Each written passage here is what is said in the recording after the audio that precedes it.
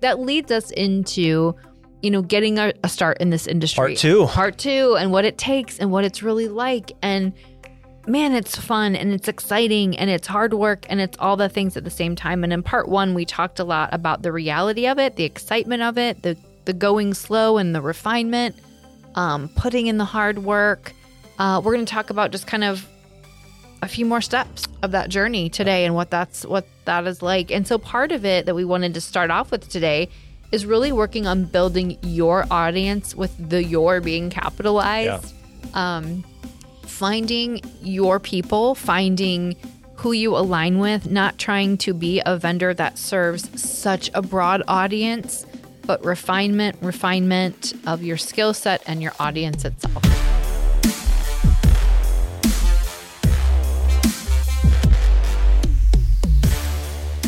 The last episode about the only thing more important than who you are is who you aren't, right? Yeah. And so it's important to know who you are and who you aren't in order to attract a really nice organic audience that will purchase or utilize your services. Yeah. And your skill set and your talent. And it's different for every wedding entrepreneur that is in this industry. Mm-hmm. There's different price points that you're obviously going to want to be at. There's only so many weddings that maybe you want to take on.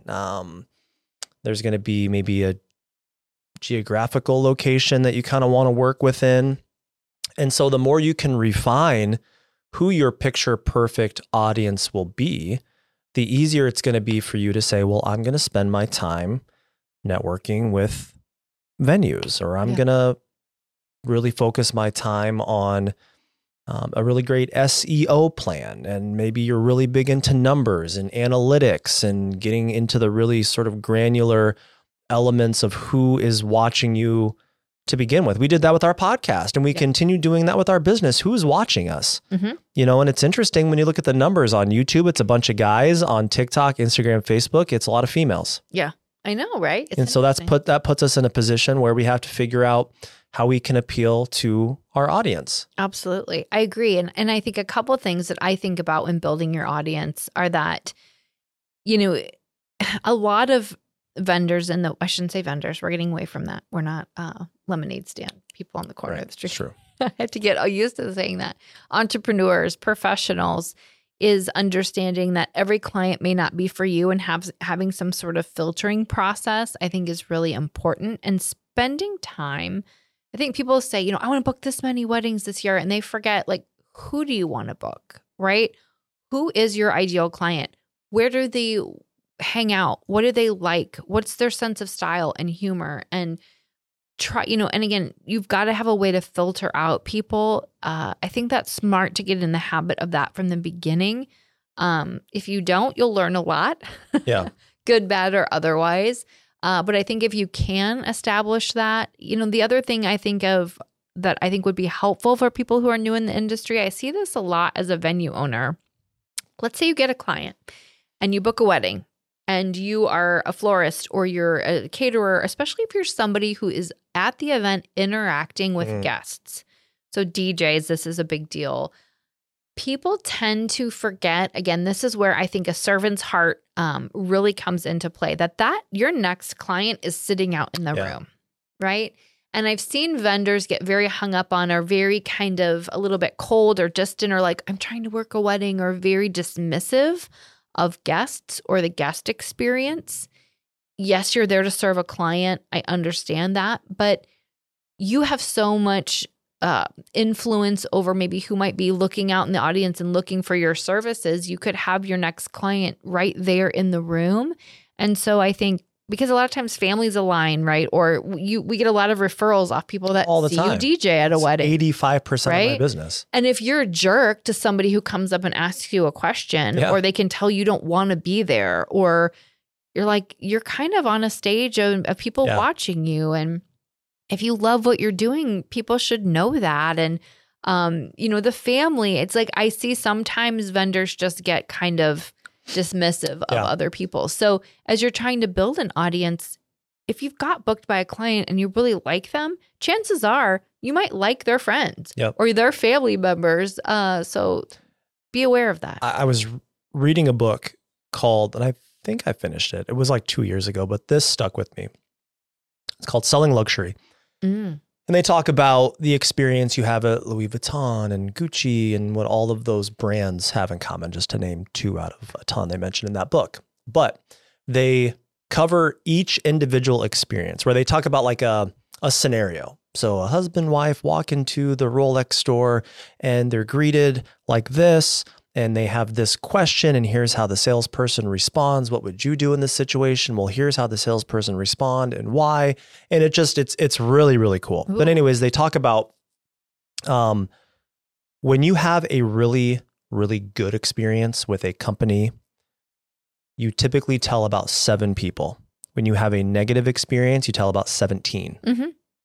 So anytime, to your point, not only is it more important to do a really good job, and you can see that because when you have a bad review at a restaurant, you typically go out of your way.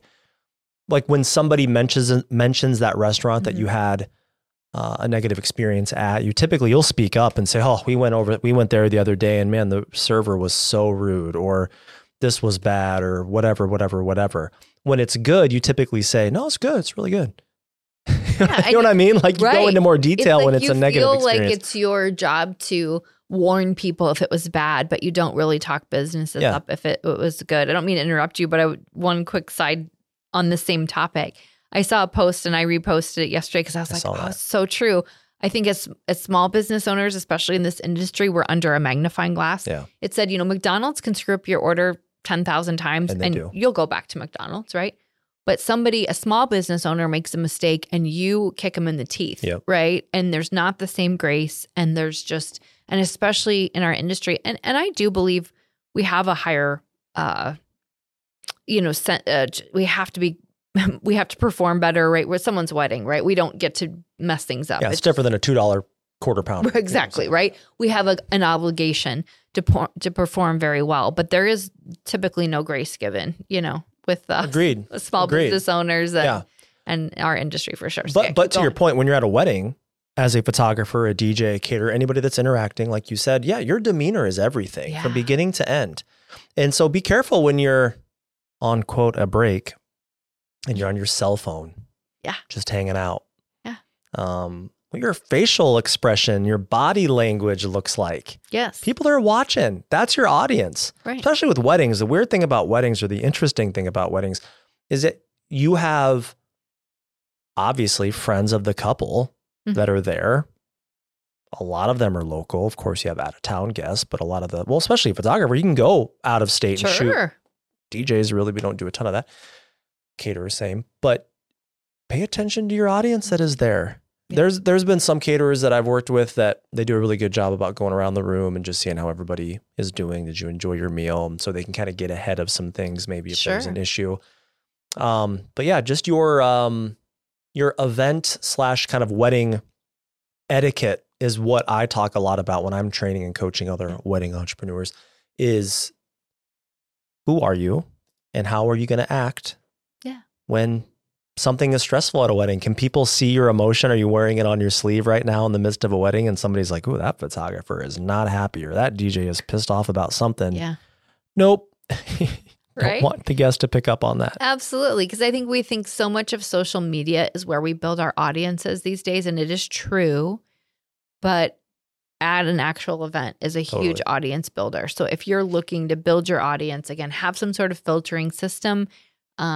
If you're brand new, I totally understand how you might feel like, I'll take anybody. I need a paycheck, right? And that's okay. Just know what you're signing up for. Know that you may learn some hard lessons along the way, but just always be understanding that people are watching you, and always be understanding that you're building an audience. And even to say, you're building your brand, right? And that's just a word that gets tossed around a lot. There's lots of layers to what a brand is. I think, to me, it's what are your standards? How do you treat people?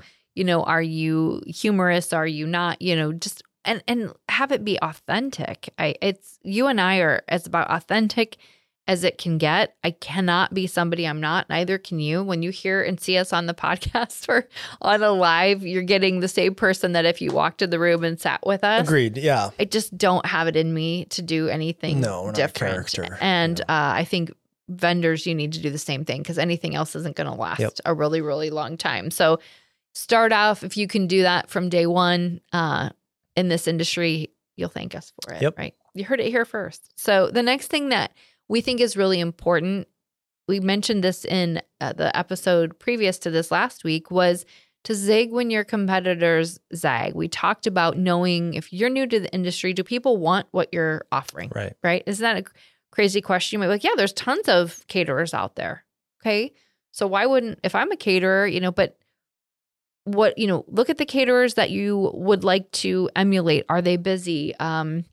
Are they struggling for business? What could you do that's a little different? How can you position yourself? I think there's something really interesting about offering something different and not just rinsing and repeating everything. Yeah. I think, to use an example, if you're a venue owner, I got two examples. One, if you're a venue owner and you're seeing a lot of the surrounding venues in your market hosting styled shoots or doing kind of the predictable marketing tactics that might hold some value, of course.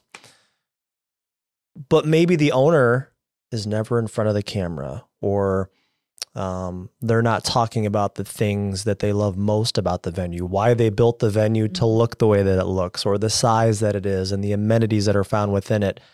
And so if you're focused on what they're doing, which you shouldn't be too focused on that, I'm saying more from a strategic standpoint, go back to your home base and say, okay, well, not a lot of venues are talking about the essence of their venue or the character and the why. It's a lot of what. There's a lot of what in our industry. It's this and it's that. It's just what. It's tangible. It's right there. I love the feel. Like, how does Ashton Hill provide a feeling for those getting married there? And what is the feeling? Well, those are the things you should be talking about. Why you decided to build it to the way that it looks now, right? A lot of people probably wonder that. Sure. I need to get on camera and talk about it. Well, I do. So good in front of the camera. Oh, totally do it pretty easily. It's really interesting you bring that up because I did a tour last night and the client booked, and the bride asked me the question before they'd booked. We're just sitting there having conversation, and she's like, tell me what the special thing is about Ashton Hill. Like, why do you book? And I was like, no one's ever asked me that from a client standpoint. And I can truly say the aesthetic of our venue is not it. I love the aesthetic, but that will actually change and evolve over time. I said it's the team and the planning and the care and the customer service that we have, and the elevated level of service that our client gets, so our couple gets, and that their guests get. And I said, here's how we work on that every single week. I don't know any other venue doing it. And I explained to her what we do. And she's like, oh, yeah. I said, because it's everything. It's everything. There's a lot of beautiful venues around now. There's a lot of great styled shoots happening. The essence of our venue is the service. Yep, I agree. And the care and the planning. So it's really good to understand as a new vendor, what is it? What is that secret sauce that you're going to have and that you're going to build your foundation on? What's the essence of what you do? Yeah. Because everybody can say, well, I'm a photographer. Well, people know what that is. I'm a DJ. They know what that is. But what else? What else? Yeah. And why? Right. And I think, we work with Storyline Multimedia here. I mean, they're all about telling a story. And, John works with really great entrepreneurs that focus on telling their story because people can connect and relate to their own story. And if people don't understand, I talk a lot about, even in consultations that I've done on the DJing side of things, I talk all about not only my passion for what I do, but how my passion began for this. And people like to know, and they can feel that. It kind of resonates with things that they're passionate about. Maybe somebody's really passionate about racing. And he's like, man, he's talking about wedding DJing like I talk about racing to you. It's like they can feel that. That's what I tell everybody that I talk to or coach or whatever within the entrepreneurship realm is be so unapologetic about how passionate you are about the thing that you're doing day in and day out. It'd be really weird to me if you're doing something day in and day out not to vocalize and express your passion. To me, life is so short to bottle that up because that's what sells. Yeah. Especially if it's genuine. And as you were saying earlier, when you're around people that are trying to sell you on something and you know they could give two craps about it, it is almost laughable at that point. It's like, bro, you are blowing smoke. Yeah. Like, That's right now. Like, come on, dude. Yeah. It's not going to work. I'm not interested. I It's agree. a gimmick. I agree. Don't be a gimmick. That just, it won't last very long either. And I do think, to be fair, being newer in the industry, it might take a minute to figure that out, right? You may come into this industry thinking one thing and it evolves. Every good story, every good, I started here and got to here does not look the same. It doesn't, even my venue ownership and where we've evolved from doesn't necessarily look like I thought it would on 7 years later, And so I think being new in the industry, you need to make that a priority on top of all the other things you're doing to figure out your why and your essence and work toward that and really have a foundation that, you can look back 4 years later and be like, this is what, oh, geez Louise. Coming in hot. Smacked my microphone. I scared myself. Cut, edit. To put a damage deposit Yeah, before we start. somebody's sorry. very passionate about I'm so passionate. I'll sit on my hands now for the rest of the show. I'm not cutting any of that, by the way. I scared myself. That's Guys, because it was really good too. What I was That's why we can't have nice things. I don't even know. Megan has her own microphone that's just got Plastic cover. dents in it, and I punch it. And I throw it. It's a whole thing. But I'm passionate there. That's so passionate. Agreed. Just smacked crap out of my microphone. Yeah. I'll hit mine too. Yeah, I'm do it. passionate too, Megan. I'm passionate. You just need to get a boxing bag. I know. We just need to punch the wall, rip shit off. No, not the light though. That was expensive. Not we're not yet. gonna, Yeah. We're not going to tear our light down. They don't give those away. I know, right? That's for sure. I agree. We're both very, very passionate. And then the last thing we wanted to wrap up this episode talking about, and the thing is, we can speak from our truth, is we're in the middle of doing this. We're on the path of building your legacy in this industry. And it's not too soon to think about it. If you're newer in the industry, just always have it in front of mind, I guess. For someone who's new, this may not be something that you are going to. First of all, it's not something you should rush into because you have a long way to go before you are, I think, at the point where you can say, I've made it. I'm ready to start looking, at an exit strategy or the long game. But you should always have it out there in the front of your mind and be thinking about it because there's some truths to this industry. You'll age out. True. Do you agree? Totally agree. Is that a hard truth to hear that nobody Totally agree. wants maybe a 65-year-old wedding planner? Yeah. Hobbling. That'll be me hobbling around on my Rascal. I heard an interesting take the other day that talked about, is there a ton of value in telling your clients how many years you've been doing something? Or does that make you just kind of sound old? I think it depends. My joke for a long time was, I've been doing videos for 10 years, but I've only been good for 1. So I get think- me in my prime. Yeah. You gotta be. And then a lot of the comments to that video, it was like, when you see websites that are like, we have a combined 700 years of experience. Yeah. It's just like, We combined. started at, experience. in the Stone Ages. There's exceptions to that rule. Like if Martha Of course, Stewart came of in and course. said she would like to plan a wedding, someone would be like, yes, Martha, because you're 1,000, but you are the OG, right? There are still, and I know of a couple other people that are older in the industry. I'm not knocking older people. I will be, I'm getting there, right? But I think you have to be realistic. Number one, physically, how long can you do this job? Yeah. You know, I was talking about my sciatic nerve, right? When you start talking about that, you just know you're freaking Yeah. old, right? Yeah. Get a Ashton Hill branded Rascal. You can I'd crash it. coordinate. Yeah, Do tour. You should do a tour on a Rascal. oh my God. You should. We got to make this happen. You should absolutely. I mean, it's possible. I actually really want to now. They won't be able to keep up. I'll No, be like true. going way too fast. I am so sorry. I have this in turbo mode. I'll turn it down for you guys. Turn it down and You hop just- on the yeah. back. Can I get one where Tune people into- can ride on it? Tune into the PA system. You just have a microphone. And, True. Hey, this is over here. I've always wanted to do tours actually where they're like museum-esque, where like I don't have to be there and people can Yeah. walk around and like hit a button and they'll say, in this area, this is where you'll have your buffet. Yeah. And then they have like headphones on. I don't know, but now I'm liking the Rascal idea. So Back when I had way too much time on my hands, I worked with Jeremy Rollison. Yeah. Shout out White Train Entertainment. They're living down in Mexico in now. Mexico.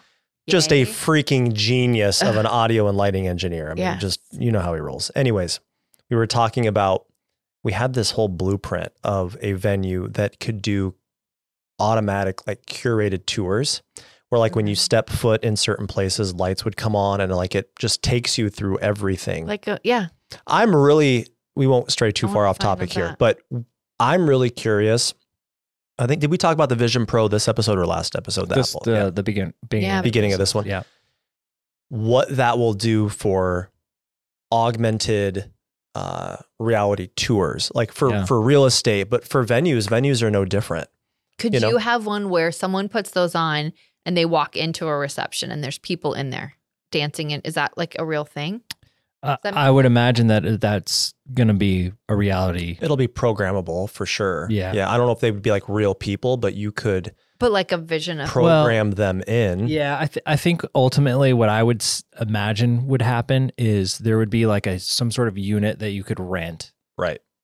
but you would have to wheel it to room, and it would have like a 360 camera on it, Yep. and you could tune in via your headset, but you were only limited to looking around. Because didn't you say you did like a concert on an Oculus? Yeah. or I something? borrowed the Oculus from your son. Yeah. I think it's the Oculus 2, right? Or is No it the idea. the Quest I don't 2? know. It's the Quest. It's the Same Quest thing. 2. Yeah, that's the one I have. Okay. And you have YouTube VR, which I'm surprised how little of content is on there, like really good stuff. Yeah. Like you have to really search. Their algorithms on YouTube VR is terrible. So I had to like manually go in and type VR concert, and Dave Matthews showed up. Okay. And you're basically in the position where the guitar tech would be. And it's a 360 camera. So you could either stand up and look all the way around the arena, but then you can look down and you can see like the fans. The concert goer right there and he's right there. It's wild. So you take that and you look 5 years from now and what that can be. Would be Yeah. crazy. Again, It's very immersive. For sure. that would be really neat. Yeah. So to your point, John, for weddings, you could rent a handful of 360 cameras. You could put one like near the DJ maybe, or one up by the head table, one for the ceremony, and then you could toggle back and forth as the user. I don't think we're too far off. they You would could have to have see really good what it- internet though at the Yeah. venue. That's For another thing. sure. Most venues are Ours is not not rocking, great, but not rocking they great could internet. see what it looked like to be standing in the middle of a reception, right?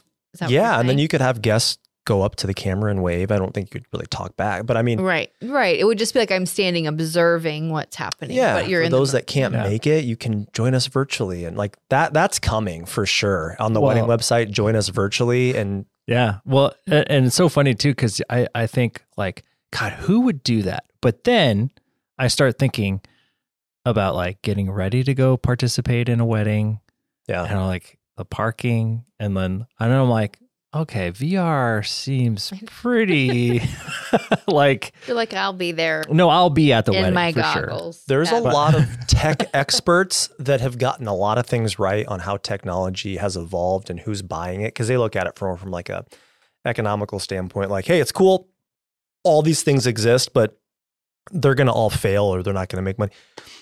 And they're saying how the VR headset thing will never work. They're like, people don't like to wear goggles. So until they can get that Mm. really modest looking, because that really modest looking, because they, on the Apple announcement, they have live voicemail transcription. Is that the right word? Yep. Yeah. It'll transcribe a voicemail in real time. So how cool is that? So when you get a call and somebody leaves a voicemail, as they're leaving the voicemail, it'll show up on your phone as they're saying it. So if it's like an emergency, you can pick up the phone right away. Oh, wow. Okay. Yeah. So there's a lot of really cool iPhone updates. But it showed a lady like wearing it on a plane. Like to me, I don't know. I don't know if like wearing giant headsets goggles will become they'll in public become a getting it thing. I don't know. Well, here's what I'll in say contact. is so we have exercising apps on our Quest 2. And so for exercising, it's great. But even if you're not exercising, you're sweating into that thing Yeah. 40 minutes into wearing it. Yeah. Yeah. And they're kind of, or is it heavy a little bit Yeah. And then after a while? Yeah, Yeah. and then for again starting at $3,500, the battery life's only 2 hours. If Oh, you don't, seriously? if you I don't have didn't it even- plugged in, Mm. 2 hours, like 2 hours. And so if it, Gotta have my goggles on way longer. yeah, that Quest thing is wild. There's like acoustic shows that you're like front. It's, Yeah, I'm going to have to look up that Dave Matthews thing. You should. I'll send me a text as a reminder, and I'll text you. Okay. Because you have to kind of take some time to dive in and find it. It's unless it's changed, because that was probably 6-7 months ago that I did that. So maybe they had a new update or something. But you know, like Burning Man. Yeah. Walk through Burning Man. That's cool. Yeah. I get dizzy pretty easily, so I'm always nervous it's going to make me like. Melissa refuses to put them on. Nope, I'm not going to do it. The games that they move for you, I do fine. But there's one game where you run with the sticks. So you're running around this map, but you're not moving.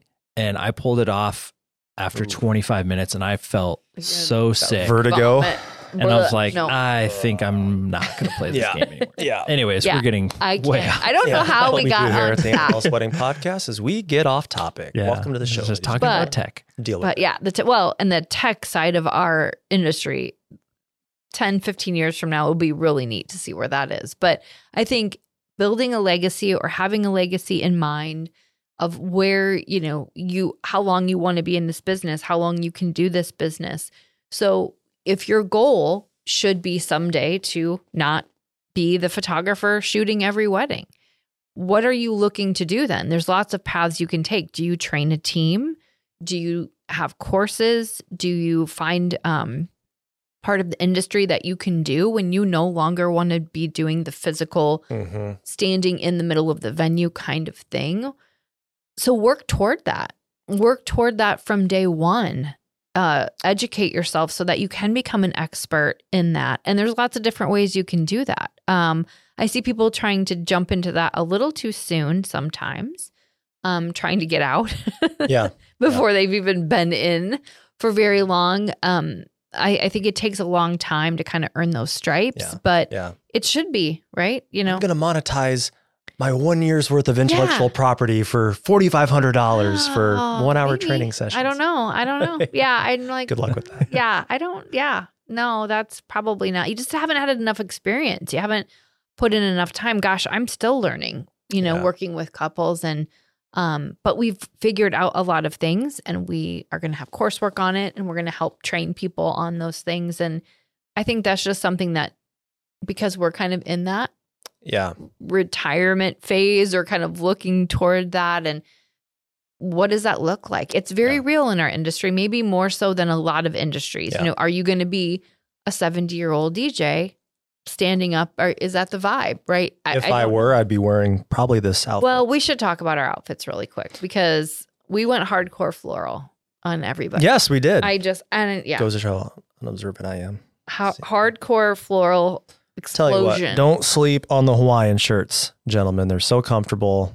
It's a vibe. It is a vibe. We were a little worried love you'd wearing blend it. into Makes the you feel good. background and look like because it's a lot of green. Just a head. Just a floating head with a few flowers over there. Yeah. We went hardcore floral. I think as you get into this industry, you need to figure out what your exit strategy is going to be eventually. I'm not saying like the minute you get in, figure out how you're going to get out. I'm just saying if you're 5-10 years in and you still have a business that 100% relies on you being at the actual event to make money, that's something you're going to want to reevaluate. And so that's where a lot of people say, okay, well, I'm going to hire associate DJs, associate photographers, catering. You need a crew. Obviously there's a few catering companies that can do big weddings with like 2 people, but that's typically not a plated meal. No. It's like a big buffet, right? So there's different exceptions there, but is the goal to hire a bunch of people that can take on some of the work that you maybe don't want to do, or maybe you just want to cut back on weddings? Okay, that's a certain business model, right? A multi-operational company. We all know some of the risks that you're running with that. My big thing for those kind of companies, and again, this is just me asking questions and being curious, is if you've got really great people on your team and you're a DJ, I'll talk about DJs here because I know that world obviously well. So if you're a multi-operational DJ company and you have 3 DJs that work for you, maybe you are buying their equipment, right? And maybe those DJs, they don't, at the time, they don't want to do consultations. They don't want to be front facing on the sales side of things. They want to show up and DJ, and maybe they're pretty good at it. And they're not going to get bad reviews. They're going to do their job really well, and they're going to execute. That's great. Well, you cut to 2 years, those DJs are going to learn the ins and outs of how to sell. They're going to save up money, and they can afford to buy their own equipment.